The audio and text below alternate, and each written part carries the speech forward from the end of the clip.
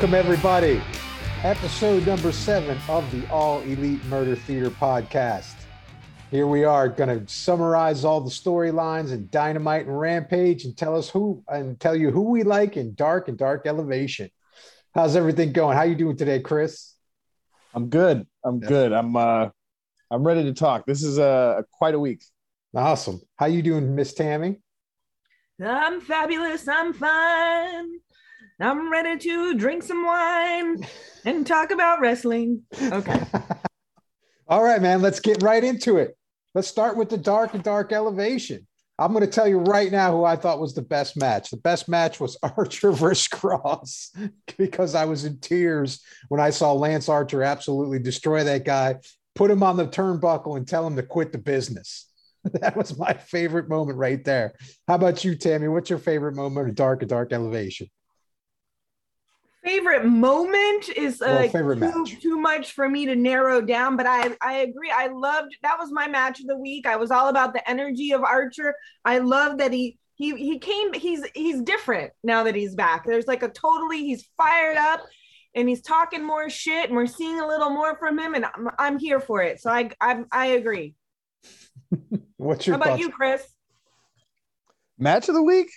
Well, no, dark elevation. Yeah. I had some stuff here, but here's what I'm going to say. Dark and Elevation both this week were great and were better than a couple of the main show episodes in the last couple of weeks. There was a ton of really cool stuff.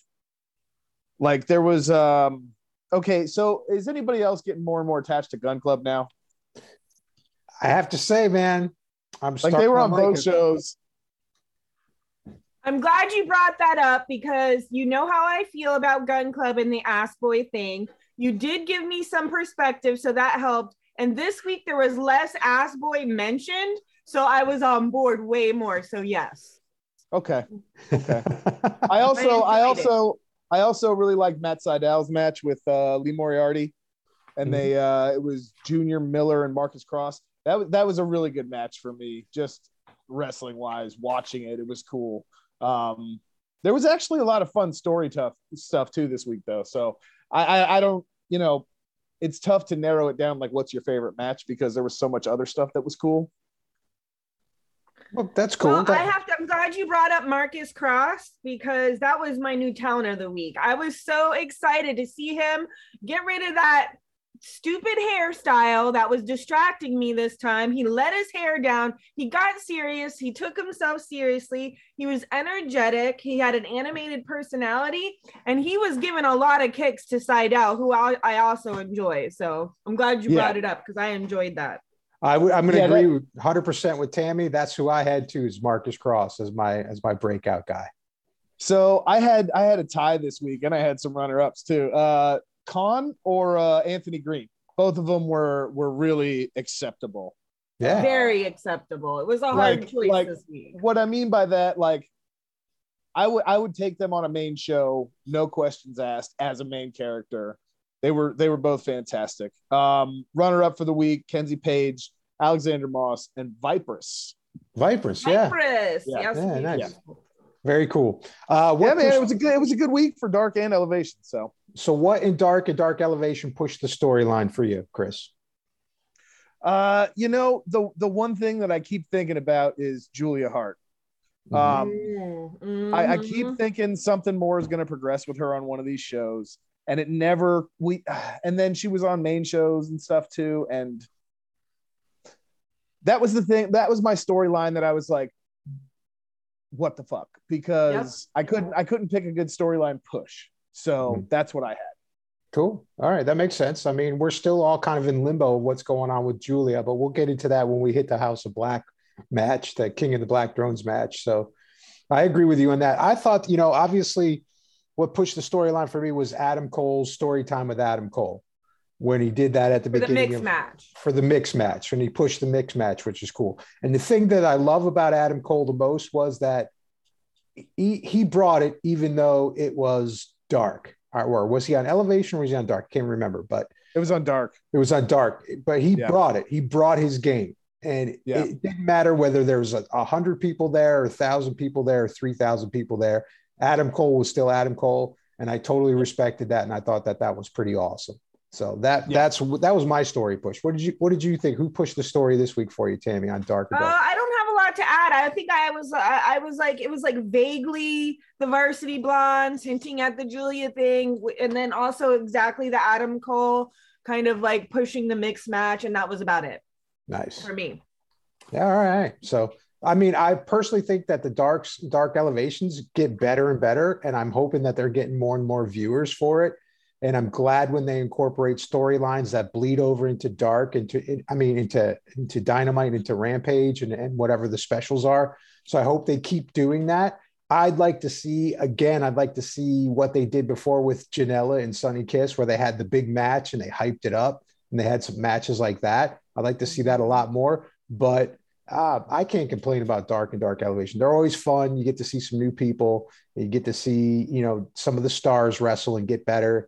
And going on from that, man. Anybody else got anyone to add for the Dark or Dark Elevation before we move on? Because I know we got a lot to talk about. I have one other thing I want to ask you guys about. Did you notice there was a boost in like main screen talent this week on Dark and Elevation? Even on Elevation, there was like 3 or 4 very notable people on there. I thought that was really interesting that they were finally pushing that a lot. I thought that was great. It brought me out of the mindset of this is like a developmental show, Yeah, it's starting to become its own show. And I think that's what's really cool about it. And I think, I hope it keeps going in that direction because it's exciting. You're getting more for your buck with AEW. You get to see, you basically can watch wrestling 4 nights out of the week, sometimes 5, depending. Yeah, sometimes 5. So it's killer. I think it's great. So. All right, man, let's get on to it, man. We got a lot to go on. Let's get into Dynamite, man, right now. I think Dynamite was awesome. So I've got the order. I'll go through the order and I'll let you two guys pretty much comment on it. And then I'll just kind of add in whatever little tiny 2 cents for that you is. two people. You two. But go ahead. You two persons. Humans. You two human beings. You two fellow compadres. Okay, you 2 Utes. All right, so this was the big hype. We got Mox back. Mox looking lean and mean. He goes out there, number 1. He's got his speech, his promo. He tells that guy to go fuck himself, which I thought was absolute brilliance, man. I was like, oh, this is great. And then he said he's thirsty for blood. Tammy, what did you think of the Mox return? Well, here are my notes. Okay. Washington, D.C., Mox returns. Woo! Wish I could have sang Wild Thing with everybody in that audience as he walked out. And then I put, damn, I feel emotional. Welcome back. Who was talking shit? Throw him out. Looking great. Very excited. I did have a tear in my eye, which means I'm really invested in this shit in less than a year of being involved. But yes, I got emotional. Chris, how'd you feel? I'm just happy he's back, first of all. Mm-hmm. And the dude looks so good. Like, he's so healthy right now. And it's weird. You can tell he's like, this is not, I'm normally a lot heavier. I don't know how to move. Because he was very like, what's the word? Cagey? Yeah. Does that make sense? Like, he seemed like word. Like he had this extra energy. He wasn't sure where it came from or something. He's like, why am I so hyped right now? Like, it was very like rattled. I don't know, man. I was excited. I think that it was unfortunate what happened at the beginning because that asshole actually kind of ruined the vibe for the rest of the promo. But it was great that everybody was still like respectful and like paid attention and there was no other bullshit during that part. Because it was really poignant and I think kind of important. It was Jon Moxley vulnerable, and I really like that. He's normally like so cold and systematic, and you really can't phase the guy. But it was nice seeing him being more than human almost, and kind of creepy in a way too. It was like, wow, he's not invincible, man. So I don't know, the whole literal sense of like the demons and all that stuff, and there was like the cloud, and like I get the references and I understand like the metaphors and stuff, but it was almost a bit much for me, especially the all I drink is blood now thing. That was great. I mean, it was cool, and it was like it was cool, but it was almost like, wait, is he saying he's a vampire? Because that's not what he's saying, right? But it sounds like that. But so, yeah, I mean, I'm glad he's back. I was what happened on Rampage. I was shocked by. So I don't know. I think he's better. I hope that he feels good because he looked like he was having a really good time. Yeah, go ahead. I just want to add something to this, just because I don't know who's listening or if anyone listens or watches or however they receive this podcast, but I just want to say that being vulnerable is actually like the strongest, most badass thing you can do. I think people get it twisted. I think they think vulnerable looks soft, and actually, when you know you're vulnerable and you put yourself out there to the masses to bear all, that's actual fucking courage, bravery, and badassery. So I want to just one, if you ever felt like that would not be a strong thing to do, it's actually the strongest thing to do, because it's what scares people the most is being vulnerable. It's we do so many things to cover up our vulnerability as humans.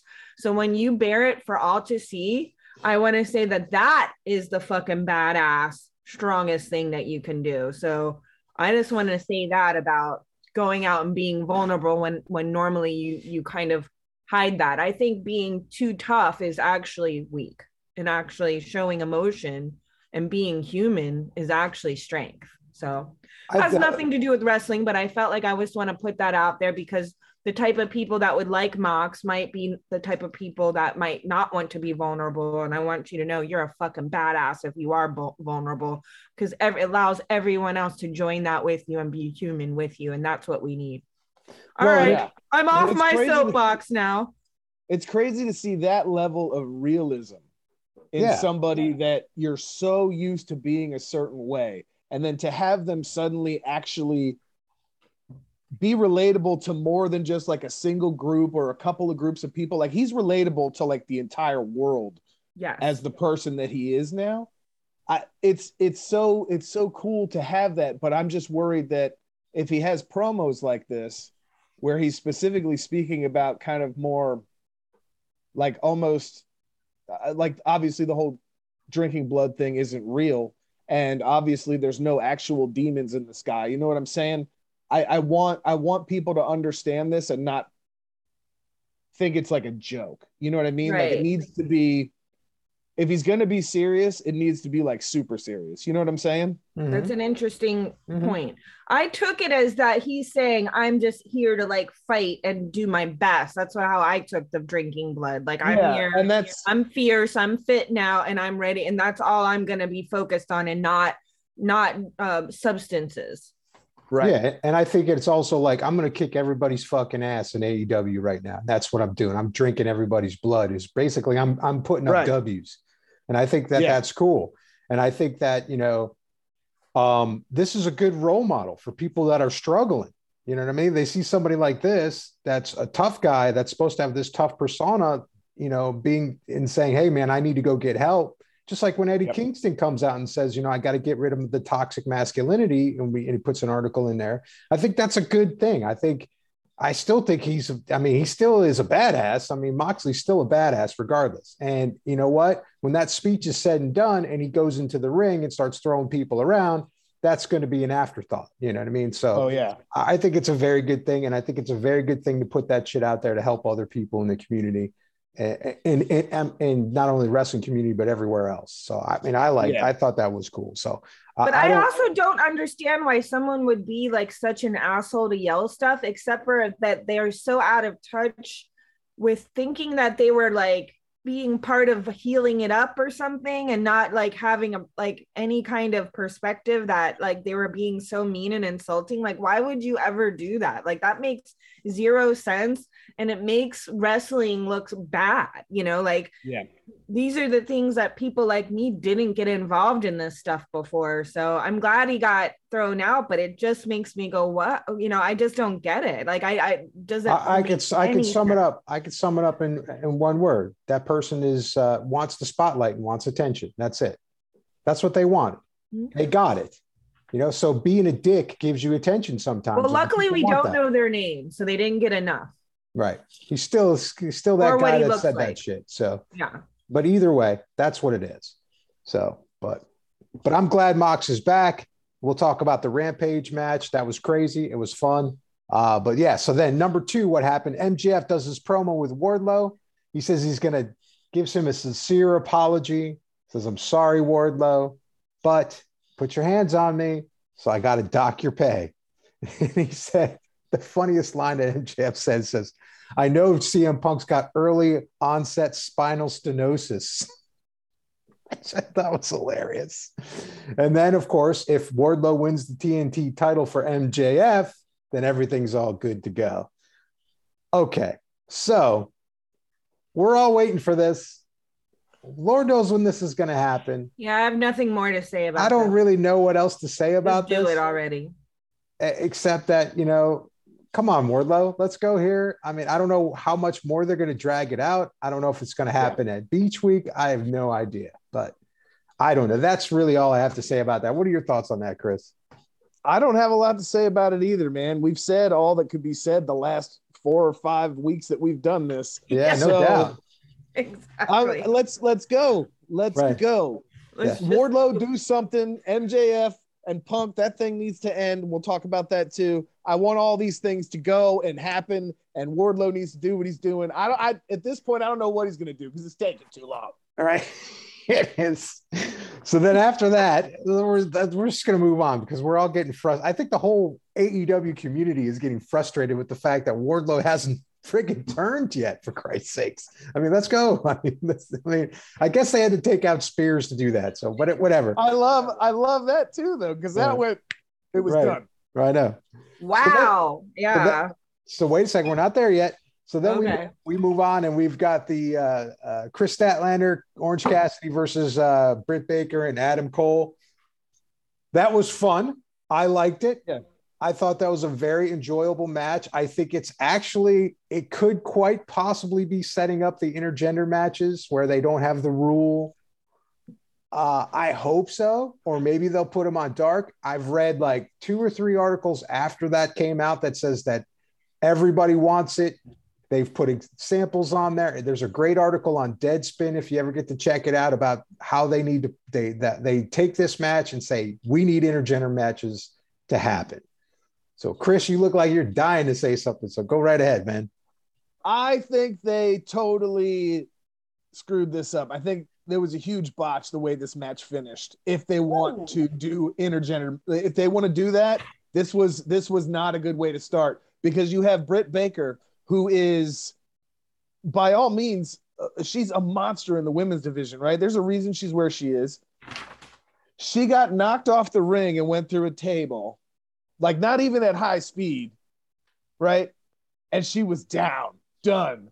What? She's been through worse than this before, and she still had half a match after that. Like, why are we supposed to believe that this dude barely tapped her? She fell and she's dead, right? She's fucking dead for what? No, that is not how you start doing that. Not at all. It's not believable. It was a stupid way to do that. Right. So it was a stupid way to do that, but I thought that the match was really cool. And I thought Chris Statlander doing the triple spin and landing on top of Adam Cole and Britt was really, really cool. I thought that was a lot of fun. What if she would have jumped back in the ring at the end and then busted just destroyed everyone? Wouldn't that have been better? I think so. Yeah, I agree. I mean, I think they have a lot of room for improvement on these matches. It's obviously the first match that's happening. But I mean, I've got a couple of dream teams where I'd love to see, the pairings of the male female stuff. It's the first. Let's cut it. I'm saying cut it a little bit of slack because it's the first match, and they kind of need to work it out. And I think they're going to get better once they get feedback from the fans. Tammy, what's your thoughts? I mean, all these people have already done this stuff outside of the company, right? And they still do it. Some of them on weekends and stuff like that. If you pay enough if you look at enough Instagrams and everything, they're still going out and having these regular matches at indie shows. So why would they do this on television is what I want to know. I don't know. It's hard to say. That's not how this match would have went in some other promotion. That's true. I agree with you. These same people. Right. Exactly. Tammy, Chris is very frustrated at this match. You know, I'm sorry. I thought I enjoyed the match, but now Chris is turning me around on a lot of things with his points. And now I'm don't get me rethinking wrong. everything. It was a good match. It was a good match. No, it was. You make great points, both of you. It was good. I'll just read my notes on it. Oh, the Mixed notes. tag team match.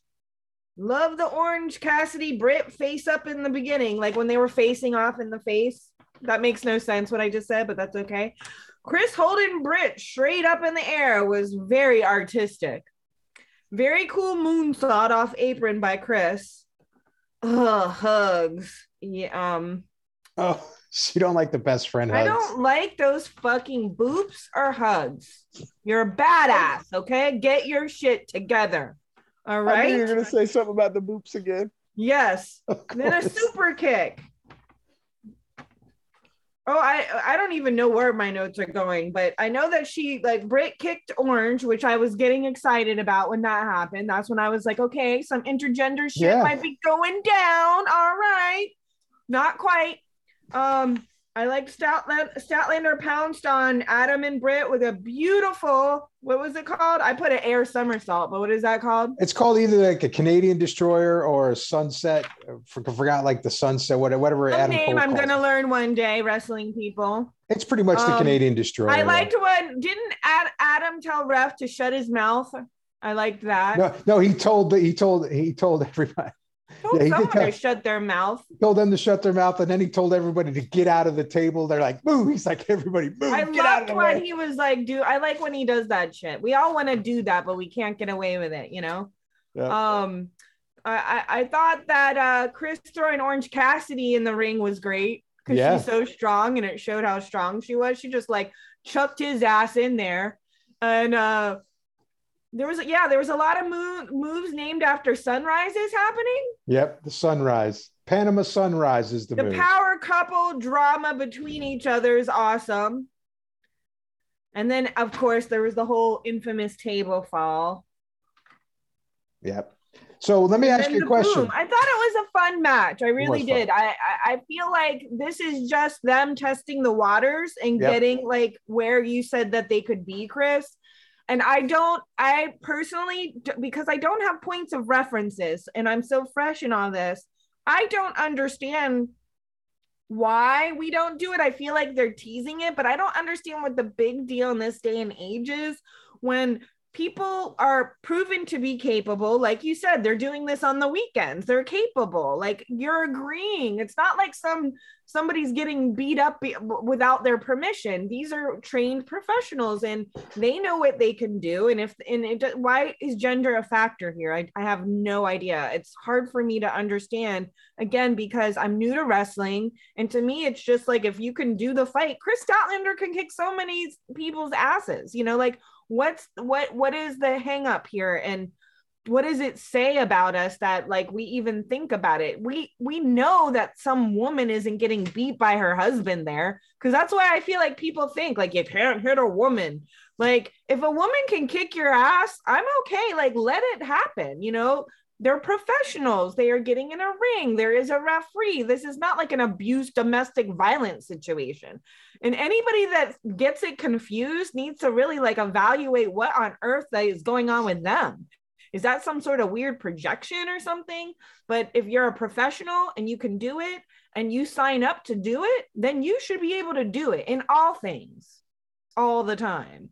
So I agree, but I liked this match and I thought it was fun just because the personalities are so freaking entertaining. I am loving Adam Cole with Britt doing stuff because they're so much more entertaining. It's like more drama, more storyline. And so I don't think I have anything more to say about it. I'm gonna end it there. Yeah, and I don't think Britt has sweat glands because I don't think I've ever seen her sweat. Who? Britt. Oh. All right.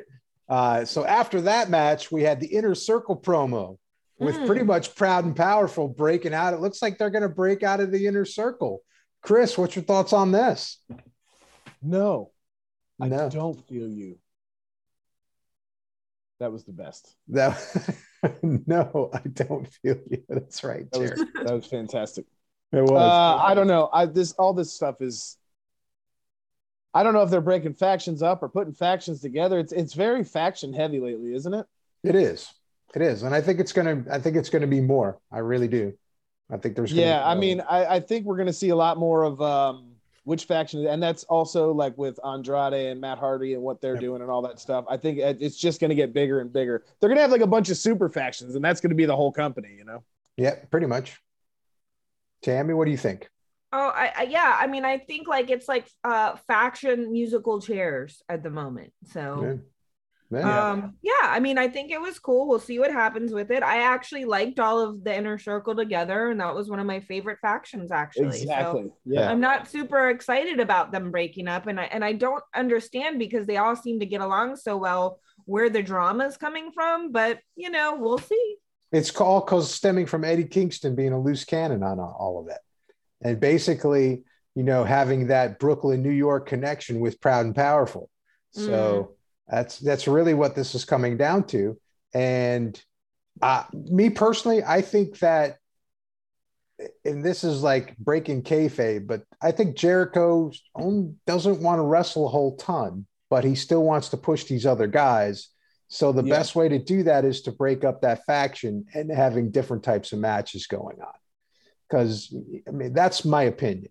But I mean, he can only have so many years left on his career before he's like, okay, if I'm gonna make it to an old age, I need to chill. Yeah. So I can't imagine him doing this for like full time, like he was just last year. I can't imagine that happening for more than a couple more years, and then it's gonna have to come to an end, and he's gonna have to go to part time at some point. So if he can build that in now, partially, and maybe he only does a little bit here and there, I think that's going to be better for him and probably better for everyone else too. So they're not he's not always in your face. Yep, I agree with that. I think that's really what it's coming down to. So, but he's amazing on the comment.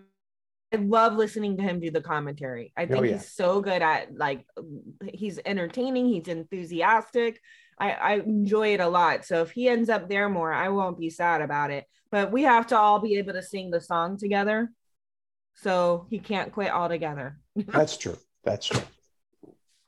Nice. So then after that, we had Adam Cole do his promo because he got upset with him knocking Britt out of the ring and onto the table, that they're going to have a lights out match with Orange Cassidy.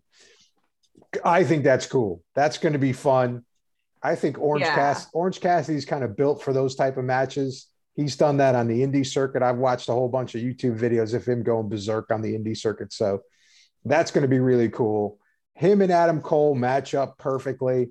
So I think it's, you know, they're both acrobatic. They both have technical moves. They both do a lot of the same type of thing. They're both great showmen. So the lights out match is going to be a blast. So hopefully, you know, we'll see like the thumbtacks and the barbed wire and everything else that comes out on that one. We'll see. So I'm excited for it. What did you think of that, Chris? I hope it's good, man. Lights out matches are I've seen a couple of them for AEW, I guess. Mm-hmm. You couldn't pick two better people in my opinion. So I just feel like maybe their story's getting a little stagnant. Maybe this is the end of it. You know, maybe this one does it in, but it seems like there's I mean, it doesn't need to be on TV every week, and you know what I mean. Like they could chill on this feud for a little bit. Yeah. Okay. Agreed. Tammy, what's your thoughts? Looking forward to it. Nice. I don't have anything else to say. All right. Then after that, we had the CM Punk promo prior to the match, and then we got into the CM Punk versus Spears. He takes out Spears in a matter of seconds. Quick work. Which I was shocked. And good night. Right. I was shocked, to be perfectly honest with you. I didn't think it was I thought there was going to be more of a match than that. I didn't think that they were going to coordinate it like that. Then he steals MJF's scarf, which I was like, oh no, don't steal MJF's scarf. That's messed up, you know? So, yep. But it was cool that he kind of like said, look, I'm taking control of this situation. I'm going to take control of everything. You need to be super scared of me, MJF. I'm coming for you now. So, Tammy, what'd you think of this? Well, first of all, I just want to mention that Sean Spears' openings keep getting more and more over the top and dramatic, and I do like that. Even though I'm not like number one fan of Sean Spears, I think he plays a valuable role in AEW as a heel, so I enjoy him for that. But so it was pretty epic, for not being like the most beloved wrestler and such a heel to have such a opening with his act. So just wanted to give a shout out to that. Other than that, finally, I'm not bored by CM Punk. Remember, I didn't come up in wrestling with CM Punk. I have not been on board with the whole frenzy of CM Punk because I'm new. And so if I didn't watch you 15 years ago or whatever, you mean nothing to me. So I'm in the minority, I feel, with this opinion. So finally, he gave me something I could get behind. So I enjoyed him coming out. I don't know why I love these decisive matches when people come out and just kick ass. I know, like, I don't know why. I know it's like so short. We want to see more, but I finally saw some good stuff from him. I enjoyed it. And, Sean Spears just has that energy that you want to smack him in the face. So seeing him put out right away was awesome and very satisfying. And that sums it up for me. Chris. Yep, I agree. Yeah. It was short. It was sweet. It was to the point. The little thing with MJF running in at the end, and then losing his scarf and all that was brilliant. I want them to get this fight like ASAP though. Like, let's do the MJF Punk thing and be done with that too. Well, we know that's going to hit on Revolution. They're going to make that a pay-per-view. So that's there's no question on that. True, yeah. So then I after want to see Punk do something else, and I want to see MJF do something else. That's and then true. I mean, I think Cody said it best, honestly. Mm-hmm. He said, CM Punk said he was going to do this, that, and this, and that, and that, and he didn't. I was the one that did that. So let's move on and get a different main story going for the show. Yeah, that's good. That really is the main story if you think about it. It's been the Punk MJF thing for 2.5 months now. That's been like the main thing every week. Yep, very true. So then after the Punk fight, we got into Billy Gunn and the Gun Club attacking Christian Cage. Here we go, man. We kind of talked about this a little bit. I kept saying, hey, the Gun Club's showing up a whole lot more. And I think that them wrestling Jurassic Express is going to be really good, fun match to watch. And I love the fact that they put them into this storyline. So I think it's cool. I'm all for this. I can't wait to see this. This is going to be fun. Who wants to take it? Look, okay. I thought this was a really good segment, right? The one thing I'm going to say, and then Tammy, you could talk for a minute because I don't have too much to say. I don't either. Billy Gunn was really impressive to me in this thing. He was like, and I remember Billy Gunn being a certain way, and this was like more badass than he was back in the day. It was very like tough guy, like he's like, don't you walk away. Like he didn't even yell at him. You know what I mean? That was very like, I'm gonna hurt you. And then his kids, they're not the same. Tammy, you go. I only have one thing to say. Statement made. There we go. I'm excited about this, actually. I think it's really cool. And if they want to do a Billy Gunn match with Christian, I'm here for it. Oh yeah, I think everything, every combination with that storyline is going to be a lot of fun. So yep. I can't wait to see it. So I'm definitely looking forward to that. And then after that, we go back to the dapper Cody Rhodes, who's sitting in the back of on your back screen right there. He does his speech. I'm really going to let you take this, Chris, because we kind of talked about it a little, and I pretty much concur with you on a lot of it. So. Okay. So Cody's been half heel, whatever he's been, and not like wanting to turn heel and all these like stuff. This promo like addresses that, which I think was important because he's always like, here's what everybody's saying. I'm going to talk about that. And I thought it was cool too at the very start of this thing. He's like, what should we talk about? Or whatever he said. Yeah. Like, what does everybody want to talk about? Or something like that. Yeah. He's so like realistic. Like you believe that Cody Rhodes is just Cody Rhodes. Like he's not a character, but he's got to be a character, right? Like this can't be a human being that is this way all the time. So he's that believable. I think it's great. And the fact that he brought up so many things about WWE and all the crap that they've been catching flack for lately and everything. And he brought up the pipe bomb, which was iconic in a lot of people's eyes because it was CM Punk in the WWE when he did his famous promo where he talked a bunch of shit about the company and the people in it and everything else that was happening in the business.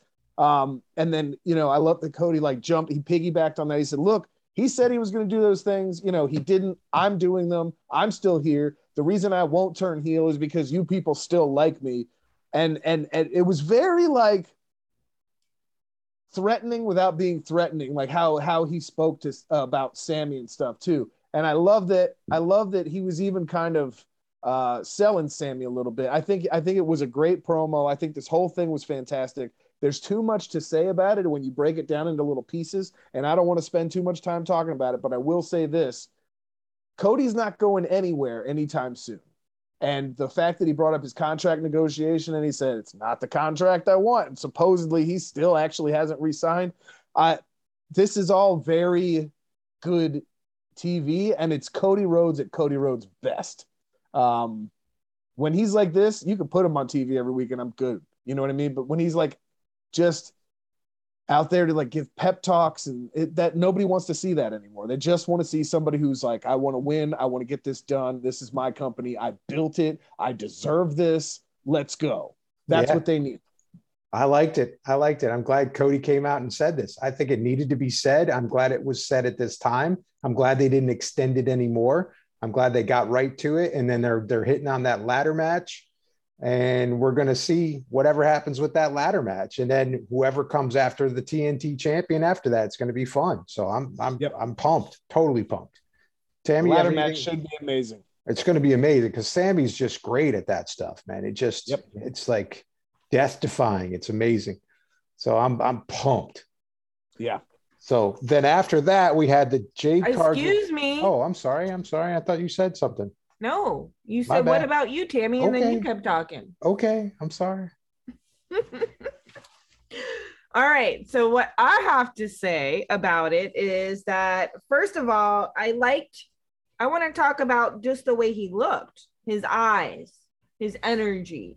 It was very, very different. This is exactly what you mentioned a while back with him being a heel without knowing he's a heel. That was the whole affect of his persona coming out. And it was perfectly executed. It was believable. I loved that. He had a great heel face. But let me also mention he had a groovy tie on and a really cool suit on, which was normally he's all white. He's wearing the white. He wears, and this was different.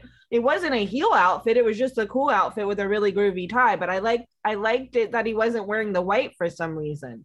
I don't know why, but it had a different psychological effect not to be wearing the pure white. And so I really liked it, where he was going with his attitude. But I will say, as it ended, it didn't end with the same fire it began with. And it kind of got lost and petered out in a weird kind of way that I think I wish it took away from everything. But this is what needed to happen a while ago. I'm glad if he just keeps this up and builds on it, I think it's going to be really exciting. And I am excited for the ladder match. And that is my comment. Rafe, now you can talk. Nice. Sorry.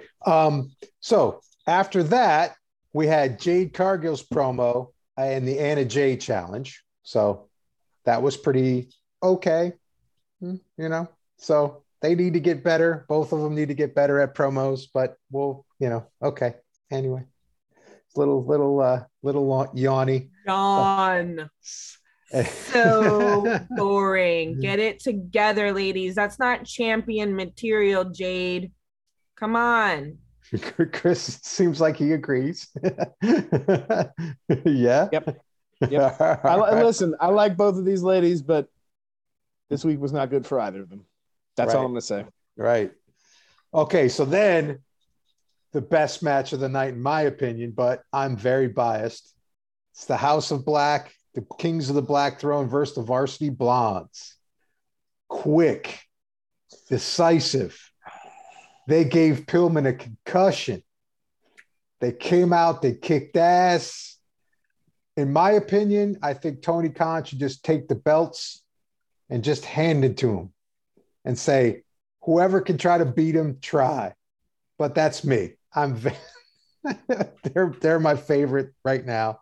So that's my opinion. It was a killer match. It shows that they are the force to be reckoned with when it comes to the tag teams in AEW. And I cannot wait to see more. We did not see Julia turn. I don't know at this point if she's even going to. But listen, I'm listening. No, go ahead. Go ahead. No, so go with the moment. Yeah, go, Chris. Yeah. So they've changed her demeanor now, right? She moves a little bit differently. She's a little less excited to be around the ring or anywhere in the arena. She's not doing like the cutesy girl clothes anymore. She's wearing like long sleeves, long shirts. She's not doing the ponytail. Sure, I think her makeup is darkening a little bit. She looks a lot less excited. And that is the most they've turned so far. So and now it's a decisive match. The Blondes are done with these guys, right? So how do they continue that storyline and have it make sense? Exactly. That's another that's a good point that you just made. It's like, how is Julia going to turn if they just clean the house of the Varsity Blondes? They're pretty much done. I don't think they're going to wrestle them for a long time. So how does that occur? Oh, Tam, you got something? I have an idea. Okay, what's your idea, Tam? It could occur with Pac. But why would Julia even be out there? Pac might do a doubles match with somebody. Okay. Or Pac might wrestle Brian, or like, I don't know. Okay. I'm not sure. Well, that's the other thing. Now that Pillman's had this concussion, I don't think they're going to be able to do anything really with him, at least for a couple shows. Well, at least for a couple shows. So, and Griff was the first one to get punished in this thing, so it's not like he's going to be going for another round. Right, that's true. So, I mean, I'm curious to see how this is going to happen, but I mean, this is what AEW does. They surprise you with stuff. So, I'm ready to be surprised, and so I'm looking forward to it. So I was surprised that it went so brutal so fast, I guess, because Brian Pillman is so beloved. Oh, you know, like I was surprised, but I'm here for it. I like it. I like when nothing is too precious and things can happen. So, I think a lot of people probably thought, okay, this team is they've got enough momentum behind them. This is going to be, quite a match because they've had this history now for a couple of weeks. They're going to go in there and give them hell. And it was not nearly as much of a competition as I think some folks expected it to be, myself included. I thought there was going to be a little bit more give and take. There was really none. So now what happens to the Blondes? And also, Rafe, you were saying put the straps on them and let them go. Yeah, I mean, I agree. But at the same time, there's so many teams that have been there that still haven't gotten a good run yet. I feel like now all of a sudden they have a tag team problem. Like they have a faction/tag team problem where they have a lot of people that are associated together as tag teams, and a lot of them deserve some title runs. Mm-hmm. I don't know how you fix that now with any of the people that have been there, because who's going to beat them? Nobody is going to realistically beat these two. Unless they have to plant a seed inside the House of Black. Say it's Julia, maybe she's in there for like 6 months or a year, and then one day she turns on them, and somehow everybody finds out their weakness. It's going to have to be like a long time thing for this to even turn into something that's like, if you put the titles on them, they're going to have them for ever, like a year, longer. Like, have to be. You can't take them off them within a couple of months. Yeah, they will brutalize everybody in AEW. They have better moves. The only ones that could possibly beat them would be the Lucha Brothers, or with a pairing of Pac. Possibly. That's why they're setting it up for that Pac match, which was cool. So, I mean, who knows if that's a one-on-one? Who knows if that's a tag? I personally think that's a one-on-one, but because you remember Malachi grabs the mic, and then all of a sudden the big screen comes up after this match, and then Pac goes through his thing, and that's basically a challenge to Malachi. Now, whether that is bringing in Penta to do a tag against Brody, or this is just a singles match to maybe extend that whole storyline out, it's yet to be seen. But I don't think that's going to be a tag match. I think it's going to be him and Malachi. And then I think there's going to be something after that. But that's really my opinion on that. So I thought that promo with Pac was totally cool. I thought it was like, it really brought an element in that says, hey, you guys think you're a badass, but I'm going to come for you no matter what, if it kills me. So I thought that was really awesome. So Tammy, what did you think of the Pac promo? Loved it. I think that everybody was expecting Pac to turn to the House of Black. So I think there was a slight surprise there that no, he's not going down like that, and that he's had the Justice tarot card. So I'm very familiar with a lot of the symbology of tarot cards. I use it a lot. So for me, I don't like tell people's fortunes with tarot cards, but they do have archetypes and imagery that we can all relate to subconsciously. So that's like a personal interest of mine, and I've played Justice before. So of course I was super excited about the promo and to see the Justice card and to see that like this will be more interesting, because I just expected like maybe like anybody that got the black dust blown in their face would then turn to House of Black, and that's not the case. So how is this going to work? I don't know, and I like not knowing. I don't like when I can guess what's coming next. So we'll see how this all plays out, but I really enjoyed it. I thought it was a great promo. Thought it was done very in a very atmospheric way, and I'm excited to see the storyline. Who knows what'll happen with Julia? We'll all see when we see. But I also agree with Chris that I'm not ready to see House of Black be tag team champions yet, especially when Brody's just getting on board. I want to build up to it so that I could be more excited about it. Right now, like I don't think they should go right directly into that. Thoughts, Chris? To add to the whole thing with Pac, and this is kind of contradictory to my previous statement, but I feel both things, honestly. Malachi looked a little bit more concerned than he normally would during this promo that Pac cut, which I thought was actually pretty interesting, just in the aspect of, I feel like you're dominating right now. The fact that like they're still giving Pac an edge in this, I think makes Pac look super strong and like a dude you don't want to mess with. When you are the guys that you don't want to mess with and another dude bothers you, that's the dude you don't want to mess with. Yeah. So I think it's good for Pac. I like the whole House of Black thing. I want them to build it and make it more quickly, because I don't want it to lose its steam before it really does what it should do. Yeah, I don't know. It was cool. I think the Penta Pac and then these two, I think that's probably imminent, right? That's going to be a tag match that happens soon, I think. I don't know how Pac would do this otherwise. It's not like they're going to do a handicap match. So I'm looking forward to the future of it. I know that much. For sure. So then after that, we had the Archer promo with Jake the Snake, basically talking about that match. And then we have another promo that came down. We had the Best Friends versus the Bucks. We kind of know how that turned out. Unfortunately, that match didn't happen. So then we had Archer versus Kazarian. That was just a power battle, which I thought was pretty cool, because Kazarian hung in there on the match as best as he could against a Lance Archer that seems to be at the top of his game right now. And the other part that was really cool was, of course, Hangman comes out, it gets in his face and hits him in the face with the boot. But it also shows that Hangman is going to have a hell of a battle in front of him dealing with Lance Archer, because he is just not going to go down easy.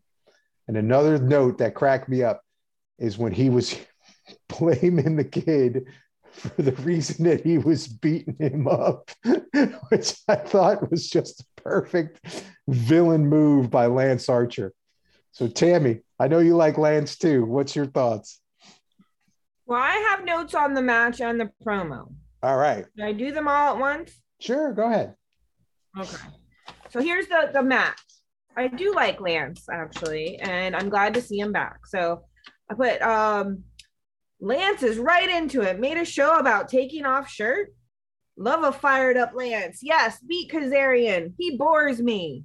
Good facial expressions from Lance. Finish him, Lance. Lance Archer blasting Kazarian out of the ring and taking time to relish. Lance cursing at audience, really healing it up. Kazarian pulls out a kick, trying to use his expertise and experience to get back in it, but not looking positive. Wow, blackout on Kazarian. Archer wins. Good for him. I was really surprised. Because I know Kazarian's like been in the biz for a while, and that he was like thrown around like a rag doll he tried to do his moves and come back, but I loved it because I know like Kazarian, I'm sure he's a great wrestler and he's very professional, but he's not like one of my top favorites. So I liked Lance like just getting through that. And then the promo, I love that Lance said, enough of that cowboy bullshit, even though I love Hangman, but I thought it was funny. And I love that he's talking more and doing more, because before he just dragged some dude out, pin him and be done. So I just love that we're seeing more of his personality. He's got some good one-liners. They're fucking hilarious.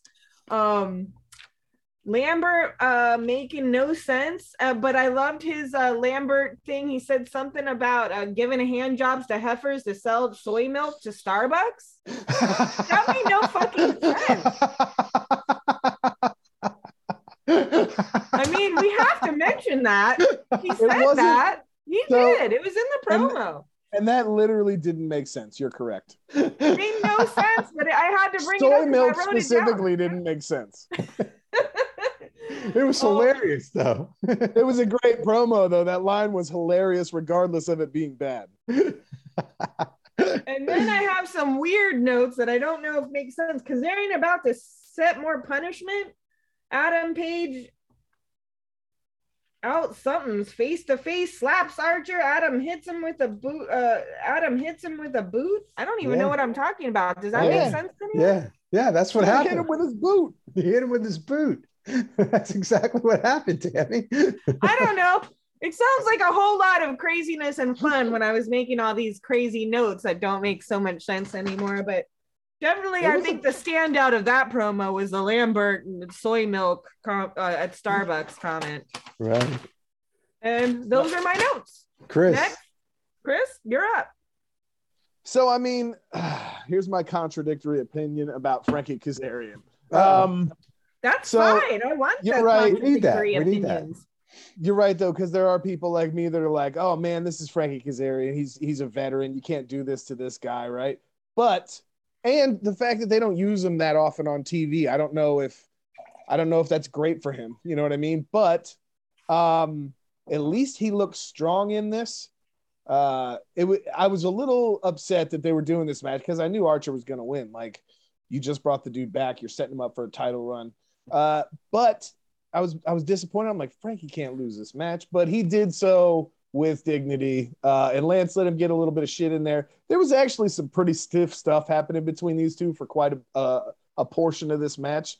They were both like, they were really laying it in. So respect to both of these guys for beating the shit out of each other in this ring. But yeah, I would have been happier if Kazarian didn't have to lose a match, but at least he looked good doing so. I think the Dan Lambert stuff, I like Dan Lambert now. I don't know why. He's just so obnoxious. It's the comment.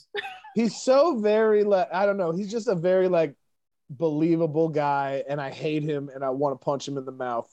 So I like it for some reason. I don't know if I like him with Archer though. It's a weird combo, but I guess we'll see how it develops. Very strange. I don't know why they threw him in there on that stuff, but I guess we'll have to see what the future brings on that. But needless to say, when he's on the mic, he cracks me up every time he's out there. When he's ripping on people, it's like a good kind of MJF-ish type of attitude, and it's funny. He rips on all the millennials and how privileged they are. So I love it. That shit cracks me up. So then after that, we had the Dante Seidel and Lee Moriarty versus Team Taz promo. That should be a fun rivalry. I mean, I think that should be good. I want to see, Hook get a run for his money with one of those two. I think he will at this point. Hopefully they do that. So I don't know, how that's to develop. I'd like to see a couple matches go down first before I really make a judgment on how this rivalry is going to be.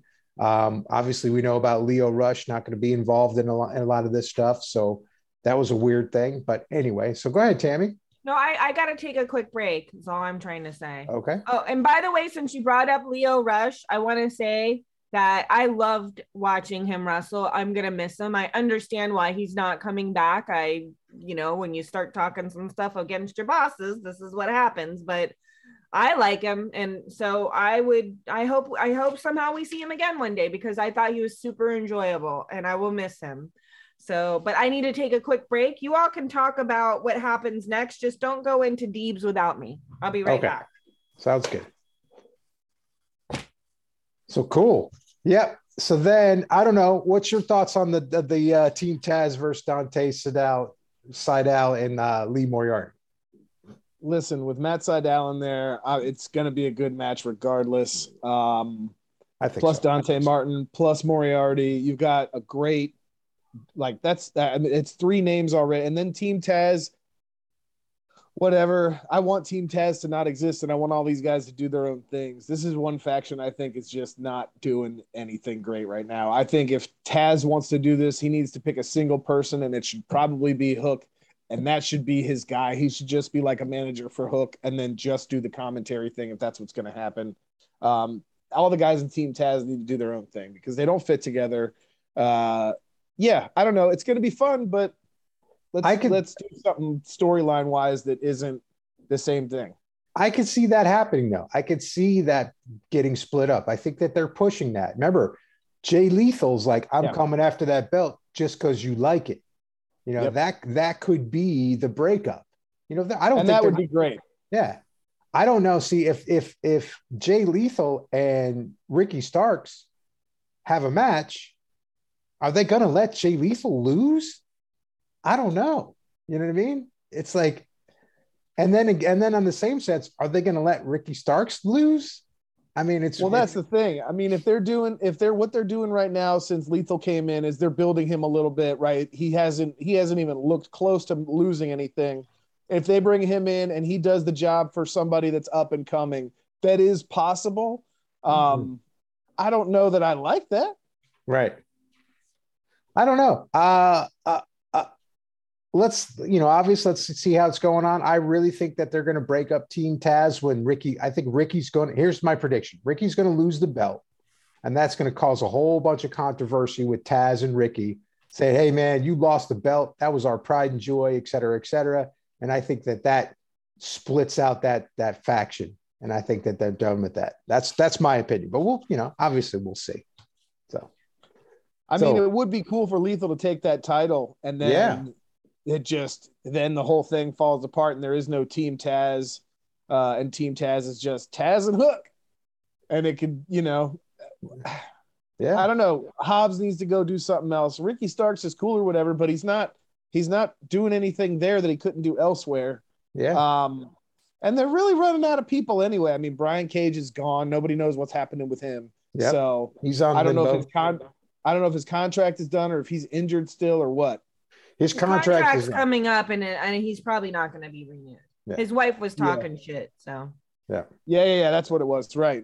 I knew I read something about it somewhere, but couldn't remember what it was. I think Team Taz is definitely done though. Yeah. And if they're not, they should be. Yeah. And then after that, we had the Statlander Velvet interview. That was after the match, and she was kind of hurt. And then legit basically attacks Velvet. The only thing I really have to say about this, and I'm going to be very brief, they need to get better at promos. They need to push this along a lot faster. This is not that exciting right now.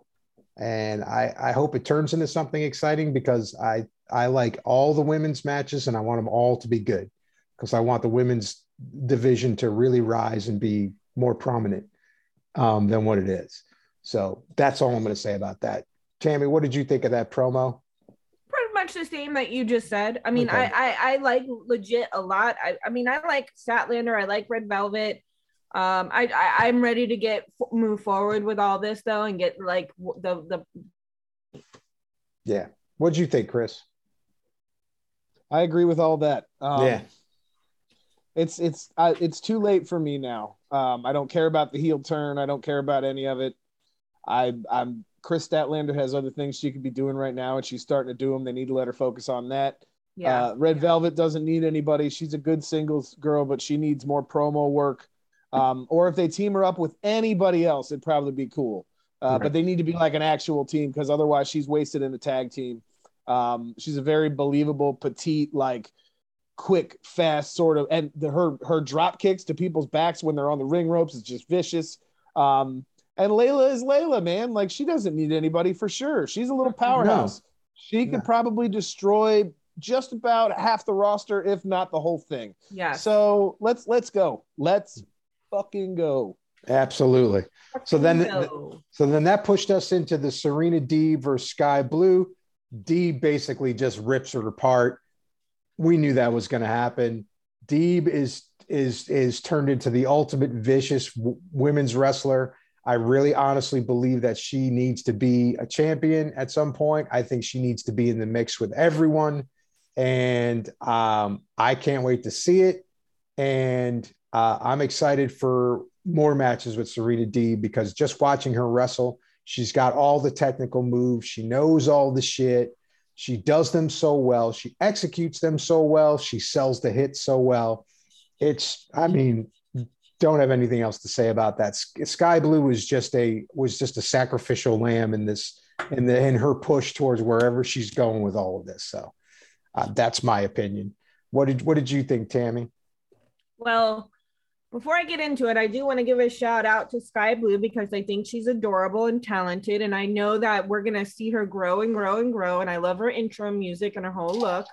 But I don't get super excited and pumped when she comes on now at all. But I believe in her future. So, but I am so fucking in on Deebs. Yeah, Deebs is my kind of woman, my kind of wrestler. And I'll tell you this, regardless of gender.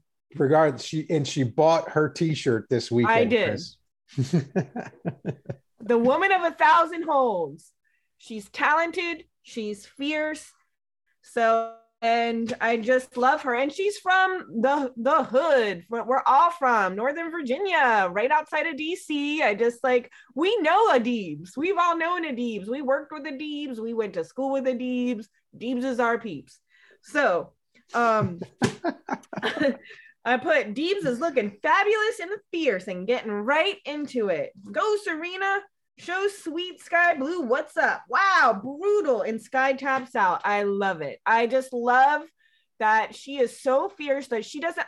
This is something that I look for in people. I don't like people that hesitate. I don't like hesitation. I like, you either fucking do it or you do not. I do not like wobble, and the same even spiritually. Like, don't wobble. Just pick a lane and go for it and just commit. And she commits 1,000%, and she has all this talent because she does have all these interesting looking holds.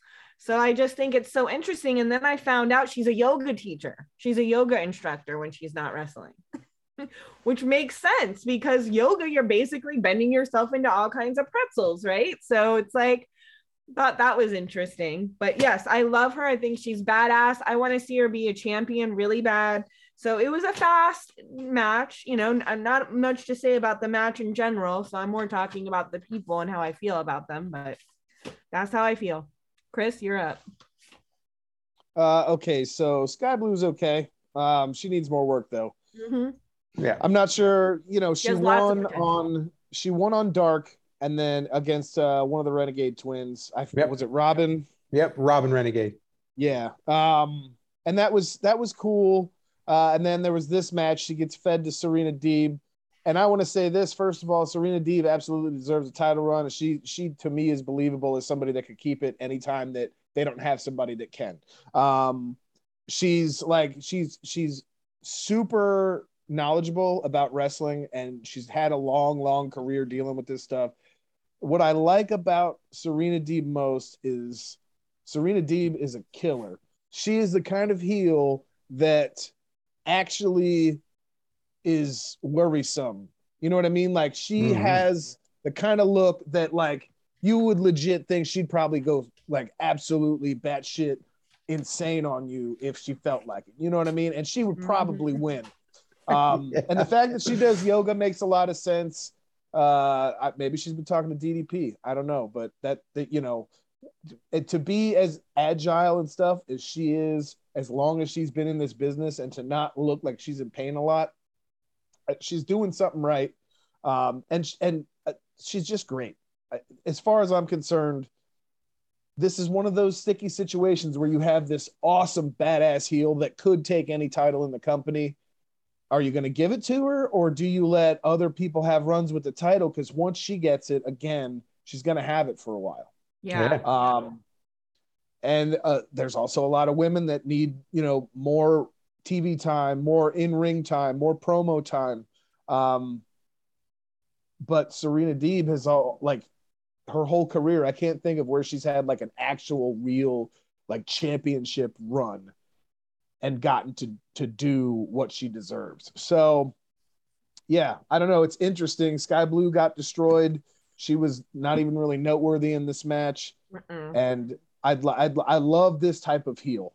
Yeah, I think so. I think she's going to go on a dismantling run where she just dismantles everybody she goes through, and I can't wait to see it. It's going to be fun. Go ahead, Tammy.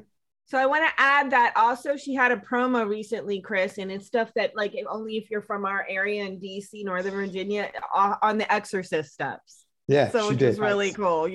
We'll send it to you. And also one thing about there's different types of heels, and what I love about Deebs is like she's not emotionally invested. It's really about just doing the job that she knows that she's trained to do. It's not personal.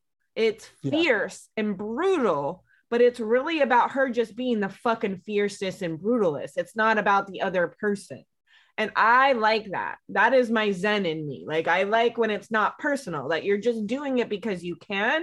And you know what? Hey, if you have an answer to that, bring it. But it's because she can, because she has the skill, she has the focus and the energy to do so. And it's not personal, yet it's fierce and it's brutal. And that's a hard combination to come by, if that makes sense to anybody listening. Like, certain people are emotional, like an MJF heel. It's obviously he feels less than, so he has to put others down. It's an emotional heel.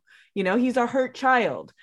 I don't see that with Deebs. I see that Deebs as more as I am just that good and I'm not fucking around. And if you think you can come at me, then you better get good too, because I am not going to give you any space. And to be a champion, you don't. Yeah, good point. So then after that match, we had the Lambert Page Scorpio Sky basically setting up the Mox Rampage promo. Not really too much into that we need to go for. And then we've got the Hook promo that basically kind of like illustrates how great he is. I still don't understand the Hook thing, but that's here nor there. And then in between that commercial break there, we had the Sammy Guevara with the cards saying that he's living the best life he possibly could be living right now. And then he's going to wrestle the ladder match. Okay, thanks. Any thoughts on this before we go on to the Hardy Idolo promo? So if you guys follow him and if you follow Ty Conti on Instagram, both of them have been posting from their vacation like all week. And it's enough already. We get it. Yeah, we get it. You know, like let's can we talk about wrestling some more? I know it's almost so syrupy. And you know what? They're going on this big trip. I'm curious to see what happens when they come back, who's going to be quarantined and how long they're going to be gone. And yeah, I don't know, man. We'll see. Tammy, do you have any thoughts on any of that? No, none of it was that exciting to me. I mean, I think the Hook thing is this. We're not young, okay? If I was a 20-year-old girl or 19 or 17, I don't think I would be on 20. But Hook would be like, wow, look at this young guy. He's cute. Oh my goodness, he's going to be a champion. He's for the young people. Or if you're a young guy and you want to look up to someone, like, I think he's the next level of for the next generation. That's why we're not like, we don't get it because we're older, because he's young and he's got so much going for him. But yes, I feel sometimes there is some nepotism where he gets a little extra push where other people could use it that have worked for it. So, but it's show business. And so I can see why a Hook would be appealing to a younger audience. You want to be him, you want to like get his poster and put it on your wall if the young kids still do that. I get those things. And he doesn't suck. But posters. Yeah. If they still do that. I don't know. We're in the digital era. I know.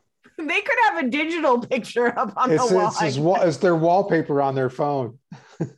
Okay, yeah, wallpaper on the phone. Exactly. That's what I meant. I don't know. But I guess we all still do posters. But you get my point. My point is, when we're not getting Hook, it's because we're old, just so you know. Okay. I think Sky Blue appeals that way too sometimes. Yeah. I think she appeals to that younger crowd. That's why we're kind of like meh, on her. But I think there's a couple wrestlers like that. Even you could even say Jungle Boy in certain ways, but Jungle Boy has taken the time to prove himself. He's been doing it for a while. We just need Sky Blue and Hook to see them longer, and we'll feel similar to them. They're all good, but they're young and they're promising, and you have to have that mix up. I mean, it's just good television that way. You gotta have something for everyone, and AEW is good at that. So very true. I feel like sometimes some of these people come in where other people have been working harder and should kind of get those spots. But, whatever. Anyways, I don't want to take up all this time on these promos. I just wanted to kind of explain that to you all. That might be it. Nice. So then we moved on to the Hardy and Idolo promo, where they've settled on the company, where Idolo gets 51%, Hardy gets 49%, but gets 3 votes so that it makes it even.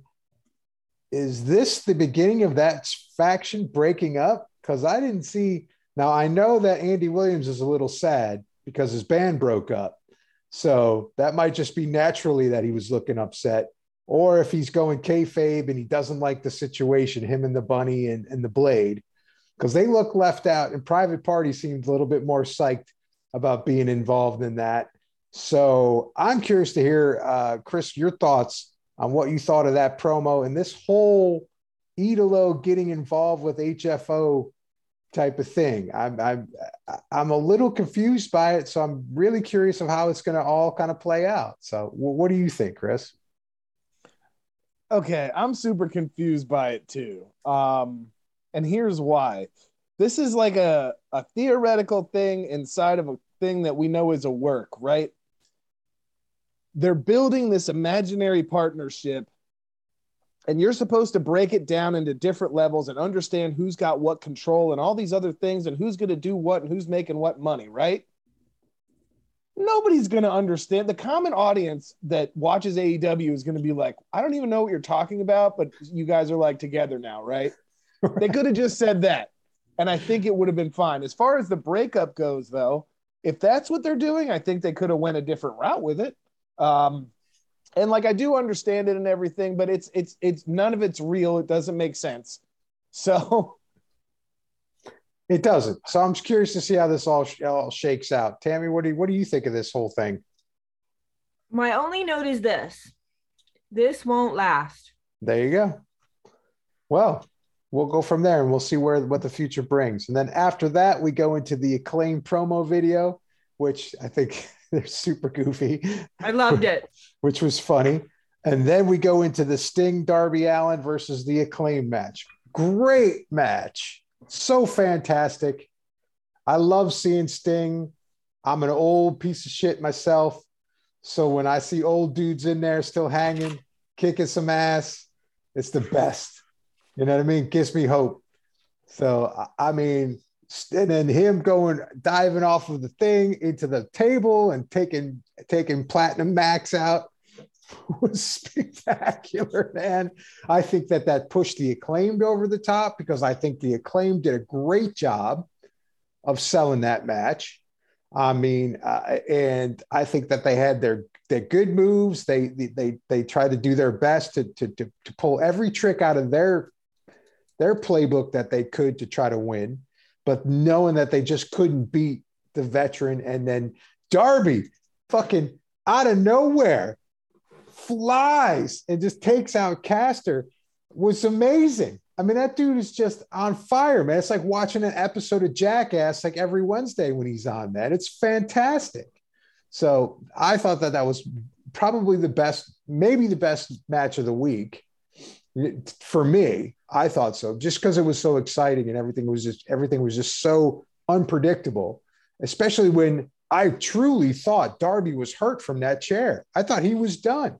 They've sold me that was great. They sold me on that. He gets hit they slam his head against the thing, and then all of a sudden the ref's out there and they're like, oh, no, we got to take him out. And then he leaves, and all of a sudden he's like a bullet into Max Caster. I'm like, holy shit, this is great. It's just like so out of left field. I loved it. So what did you think, Chris? Tell me. Okay, so yeah, Darby Allin, right? He does this spot. He catches an injury. It's like a chair-assisted ring post contact. Really looks like it hurts kind of a thing. And then he goes down, and yeah, he's out. He's done, right? So then Stinger, he's in there. He's like, we could do this. Let's do a handicap match. I don't care. And I was like, 62-year-old Sting is more of a badass than 32-year-old Sting. Right. And then so he's holding his own. He's doing his thing. And then, like you said, they're kind of, they got stuff going on. Darby comes shooting out of nowhere like he got shot out of a fucking cannon on the side of the stage. Wow. And then it was like, okay, this is great. And then there was the spot where Sting did the leap off the entrance ramp and went through the table. And I was like, holy shit, man. And I think I texted you guys at some point, like, if they don't leave off this dude's neck, I swear, like, oh my God. The guy was like, his career was in jeopardy. He wasn't going to wrestle again. And now you're going to mess with his neck this much in one match? I know you were. It was fantastic, though. It was great. I really enjoyed it. I mean, like I said, he's a legend. Oh, yeah. It was fantastic. It was every time. Darby's no slouch. And I think you're right about the Acclaimed. I think they were still elevated through this feud. I just hope this feud is done now because this has been going on a while, too. I have a feeling that it's over. But I will say this. I think that every time I've seen Sting, it's been one of the most exciting matches that I've seen him in. I mean, I really honestly believe that. I mean, I've been up with my hands in the air cheering, so I mean, it's like, it takes a lot, so I thought it was great. Tammy, what's your thoughts? I don't want to take up too much time. That's fine. I'll read my notes real quick. All right. In real time as I watch. Yeah. Breaking the skateboard, LOL. Loving every single time Sting steps out. Let's see, what is this? Okay, Acclaimed using chair on Darby's neck before bell? Ooh, that looked painful. Is Darby really hurt? Sting, take care of it. Almost got them, Sting. You're a badass. Watch out for the boombox, Sting. Come on, Sting. Come on, Sting. Darby out of nowhere, flying from the crowd. Awesome. Darby gets Sting in the ring for tag. Coffin drop on both Acclaimed. Hanging guillotine on Caster from Darby. He tags Bowens. Sting breaks up Darby against pinned. No, almost pinned. Not against pinned, almost. Sting looks tired. What? Totally dove off stage to get Caster on the table. Come on, Darby, coffin drop for the win. Those were my notes, by the way. They're in real time. That about sums it up, man. That was a good play-by-play there. Yeah. And you know what's interesting is I am enthralled every single time Sting comes out, and I did not have history with him. Yeah. So I feel like a lot of people they have history with. They're like, the Sting, the icon. They're so happy. I have zero history, and I am still enthralled every single time he comes out. I love it. I love everything about what he does. I love everything about like his music, his face paint, and then he's just such a badass. And I feel like there might be hope for me who can barely walk with my sciatic issue. Right. There we go. All right. So that sums up Dynamite. That was a great Dynamite. I really enjoyed that Dynamite a lot. There was a lot of things I wasn't expecting. There was a lot of things I was hoping for. But hopefully we'll see those in the days to come. There's so many wrestlers in AEW that there's so many stories that they can go down. So I'm definitely looking forward to that. So then let's move on to Rampage. Rampage, we got out. First thing right off the bat, you got Moxley versus Page.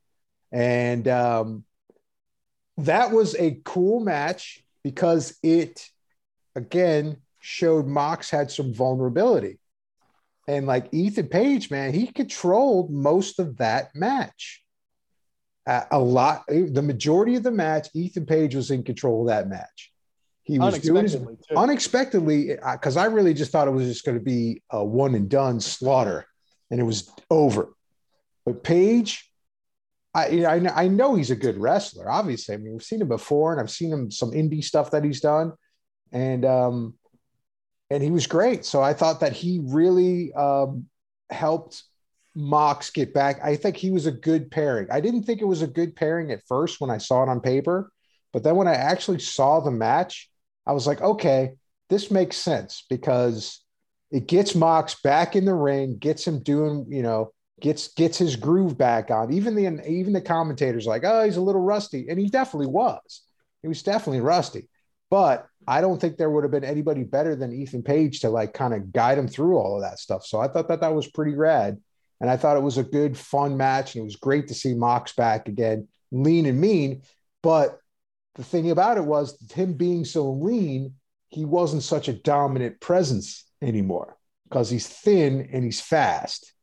So he wasn't so bullish like he normally was. So I thought that was interesting. That was kind of a change in Mox.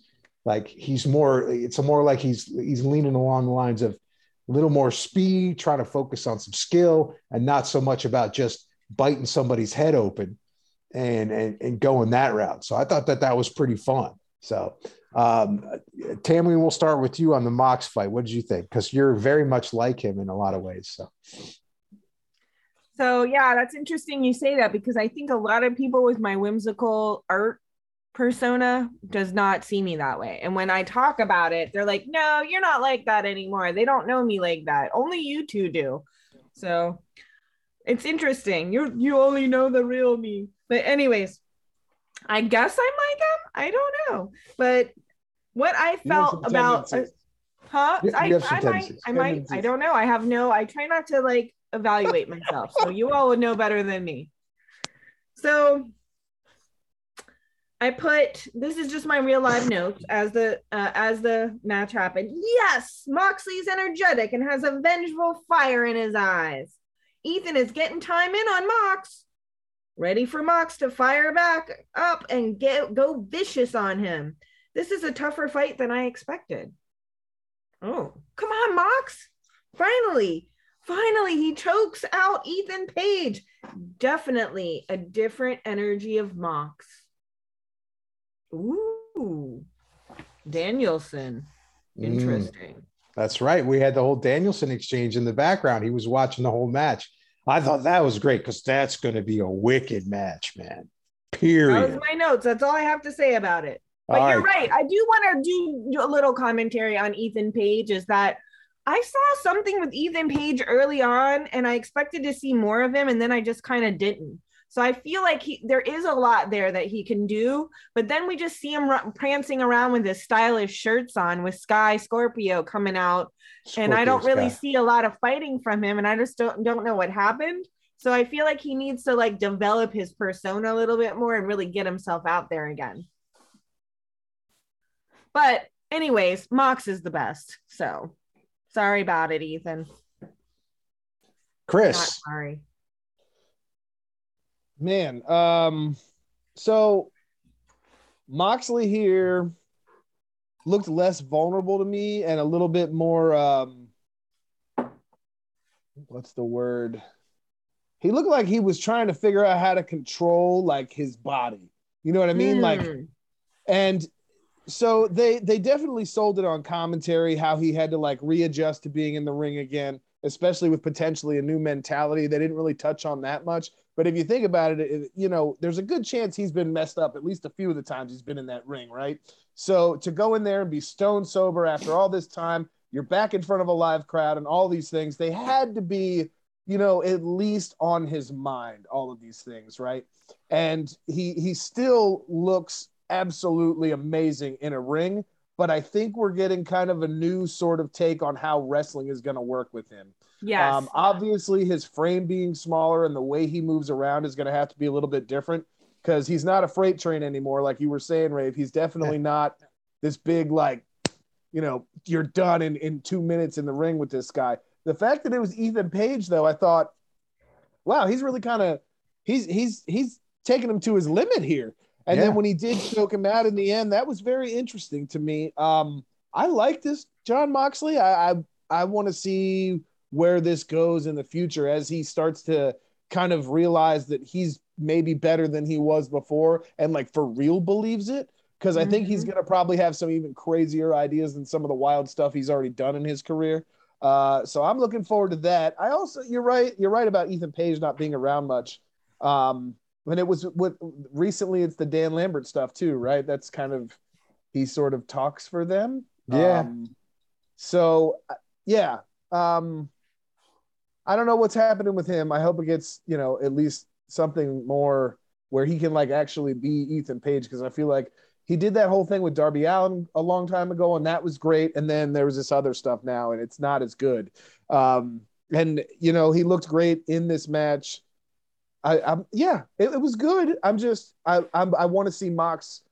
Like, I want to see what this evolution is going to be. Like, I'm very in a hurry to get down the road and see him a year from now and see, hopefully he's doing 100% still, and he's really maintaining, and maybe he's improving his game and his craft. And I think that would be awesome. I hope it stays that way. Yeah. Go ahead. I do want to say something about substances and like getting yourself into a certain headspace, because I have experience with that. Like, I like to have cocktails while we're doing this, but I don't really drink. I think at one point in my life, I think I had more social anxieties, or I also have ADHD and need to slow my brain down to deal with other people. And so I think I use them a lot more in my life than I needed to for those purposes. But I learned, like, by not having them and just like going into situations where I'm enough and I have confidence, because the more you do it, the more you become confident in learning how to regulate, or even just being in touch with knowing like how to regulate that neurology.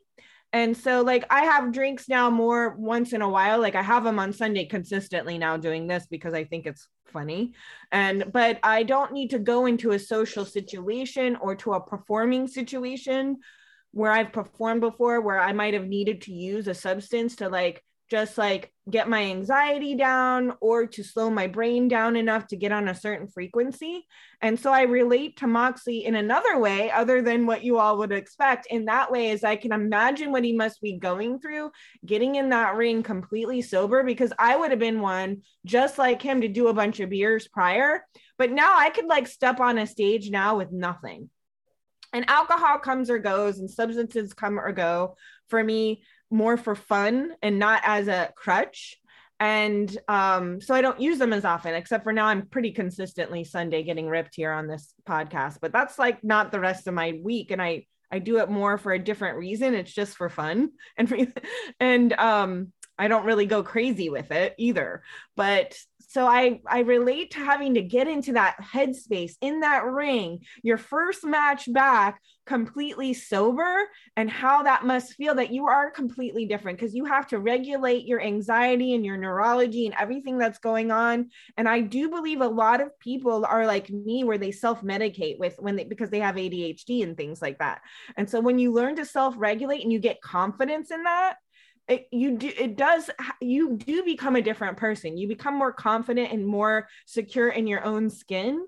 And so I can't imagine what that might mean later for somebody like Moxley if he stays sober and he still keeps like, the more you become comfortable with who you are in your own skin, you just become so solid. And like, what would that mean to like wrestling and your moves and how you can like come at opponents? So I'm hoping that he gains that more and more, and he feels more comfortable and knowing like, I'm here, I'm a badass, I'm in this ring, and I can like be solid in myself, and whatever little things like anxiety and vibrational frequencies that are coming through the air from the television and the crowd, like I'm just going to receive that in a really solid way and use it.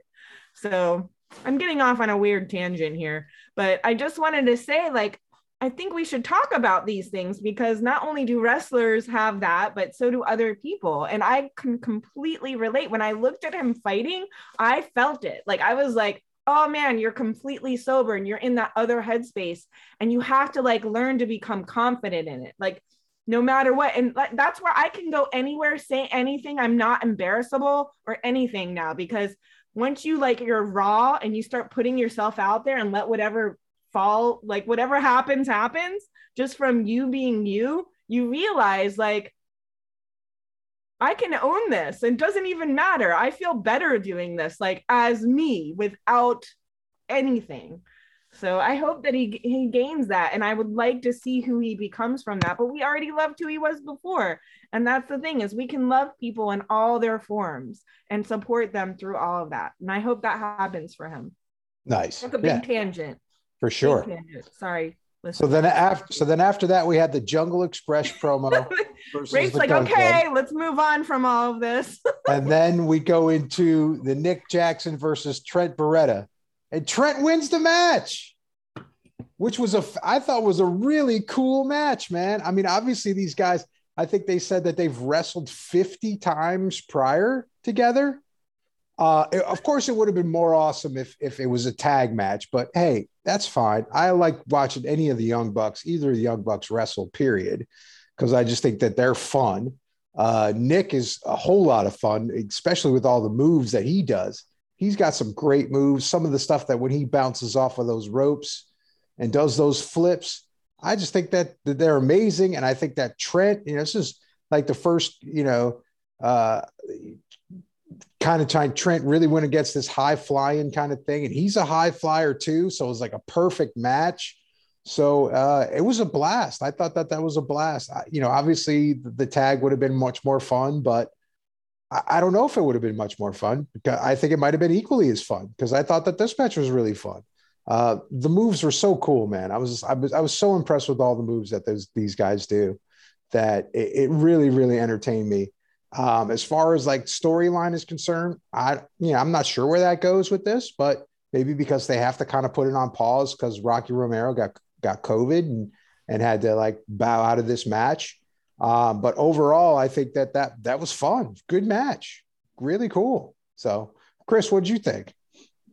I would have loved to see the tag match too. I think that would have been great, but to take a bad situation and turn it into, and you mentioned the fact that they were talking about they had all these matches previously.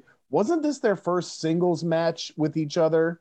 They've done a bunch of tag matches together previously in different variations, but this was the first time they were in a singles match against each other. And you guys know it. I've said it a bunch. I love Trent. I think he's amazing.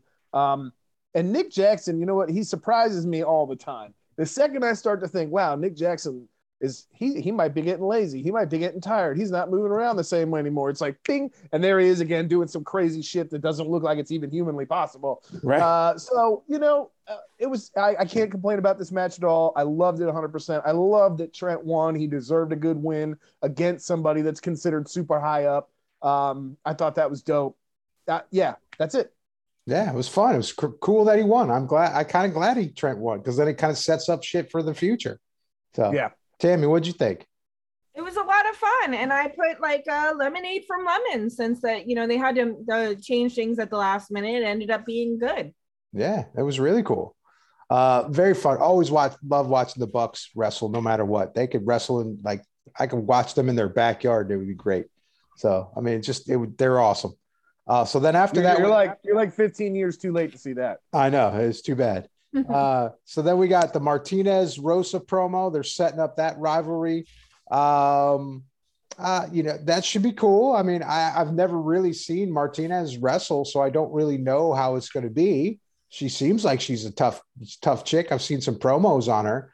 And so I'm sure it's going to be good because I think that they've wrestled before. So I'm looking forward to seeing that match. And then after that, we had the Hook Serpentico match. I'm going to say this about the Hook Serpentico match, and this is all I'm going to say. And then either one of you could take it. Okay. That's it. Okay. Yeah, I mean, so Hook attacks him before the bell even rings, and it's a short thing. Serpentico doesn't even get his little tassels off his hands, and he's down. He's done. If you're gonna feed Hook anybody, sure, give him Serpentico because nobody cares. It's not like he's got a big following of people that are like, "Oh, he should have won that." Right. So yeah. The only thing I liked is when he slammed QT Marshall at the end. Marshall at the end. Yeah, who knows? I mean, is this? Are we really setting up the faction? The Factory versus Team Taz here? I don't know.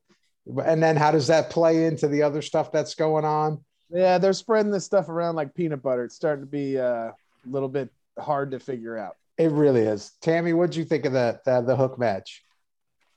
I thought the funnest part was when the streamers wouldn't. I couldn't undo the streamers the whole time. He was all caught up in the streamers.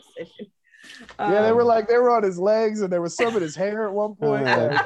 It was just all over the place. So I thought that was kind of funny. I don't know. I mean, that's all I have to say about it. Yeah, it was just like, okay. It was just quick, over, whatever. You're right. Serpentico, he was just a sacrificial more lamb. of a comedic thing, so you don't really feel like you've really accomplished a whole lot. I'm not sure why it was a Rampage match. That was like eating a plain bowl of oatmeal. It was just okay. So then after that, we had the TBS Women's Challenge title challenge versus Jade Cargill versus Anna Jay. That was painful. It was painful. Boring. They should not do any more promos now. But the match was still, I felt the match was better than the TBS Championship with Ruby Soho. We're just talking about the promo right now. No, we're talking about the match. The promo was okay. Are we on the match now? Yeah, the promo was last week. Yeah, we're on the match. Well, it was Rampage, so they did a little promo. No, on Rampage they did one. We're done talking. It's time for the main event. That's right. Yes, that's right. Mark Henry doing his thing. Yeah, that's what I'm talking about. That was weak as shit too. Yeah, weak. They gotta. As much as Anna Jay keeps getting better, it was a good match, but it wasn't like, oh wow, that was a great title defense match. I'm hoping to see more. What did you think, Chris? So here's what I'll say about it. I think Jade's badass. I think Anna Jay is badass. I don't think either one of them are ready to lead a main event match right now. For being as green as they are, though, they both did a great job trying to put together an interesting story for this match.